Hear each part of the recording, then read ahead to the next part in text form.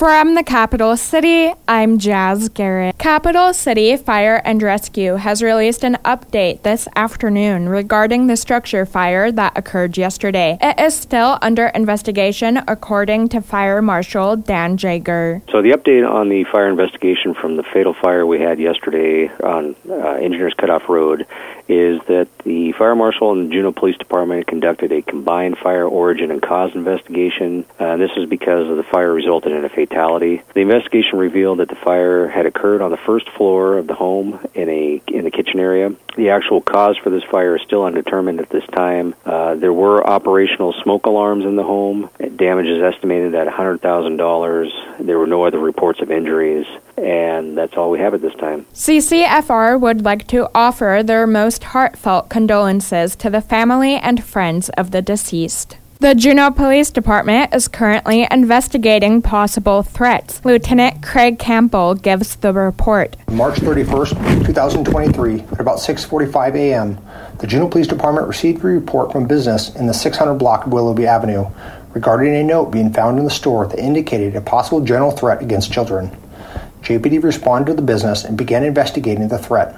Although the note did not relay a specific threat, JPD notified the Juneau School District about the issue. At about 12:15 p.m., JPD received a second report regarding a similar incident.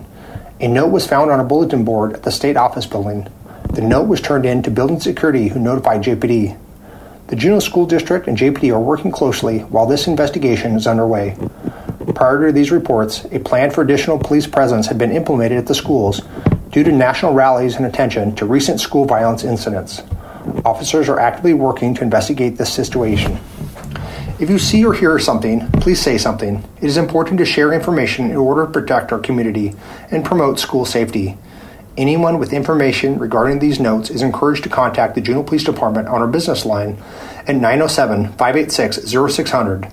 Anonymous tips can be made at juneaucrimeline.com. Yesterday afternoon, News of the North published a story regarding the Southeast Alaska Conservation Council, or SEACC, and SEACC United. The story positioned statements made by SEACC United as wholly factual and did not properly attribute them as claims made by SEACC United. SEACC, while reached out to for comment, did not have their comment included in the initial story and was published roughly an hour after. News of the North seeks to keep the public of Juneau properly informed on events happening both in our community and on the national level. As such, the story has been taken down, and News of the North would like to formally apologize for any potential harm the story has caused. Coming up next on News of the North, University of Alaska Anchorage's robotics team will be the only Alaska team at the World Championships, and the Juneau School Board has selected the next superintendent for the Juneau School District. Stay tuned. You are listening to News of the North. The Board of Education held a special meeting today via Zoom that was open to the public for their decision of the next superintendent of the Juneau School District. The Board of Education selected Frank Hauser. School Board member Brian Holtz looks back on the process. I just want to thank the board, the public. We've had a robust process. We had 3 strong candidates. We had an effort to come to our community, went through a very engaging process, visited with stakeholders, visited schools, and made a really favorable impression upon all of us. Mr. Frank Hauser is an Alaskan educator with 25 years of experience, currently serving as superintendent of the Sitka School District.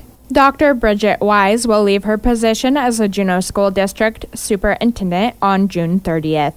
The board president, Dee Sorensen, will extend the offer to the candidate and begin negotiations on terms of a 3-year contract. Robotics Education and Competition Foundation's 16th annual VEX Robotics World Championship will be back in Dallas to showcase the talent of student competitors from April 25th to May 4th. Students from around the globe compete year-round to qualify for this event with the goal of being crowned world champions. This year, University of Alaska Anchorage students are the only team in Alaska who will be attending.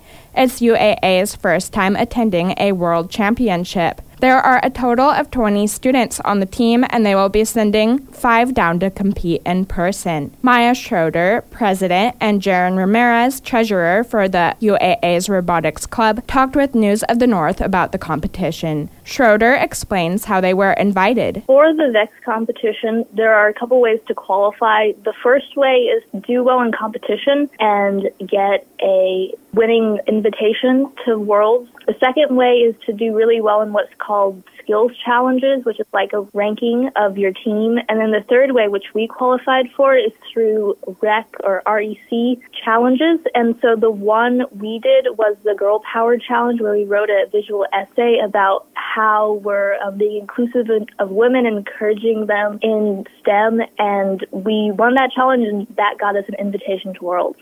Schroeder and Ramirez comment on how the competition will work. For the VEXU competition, every team brings 2 robots, and we compete in 2-minute matches against other teams. And so the first sort of round of competition is just like a sort of regular pool round where most of the teams compete against each other, and then that determines where we rank in the qualifications and where we're placed in sort of the brackets. And then after that, we end up falling into an elimination rounds where if you do lose, you fall outside of the bracket.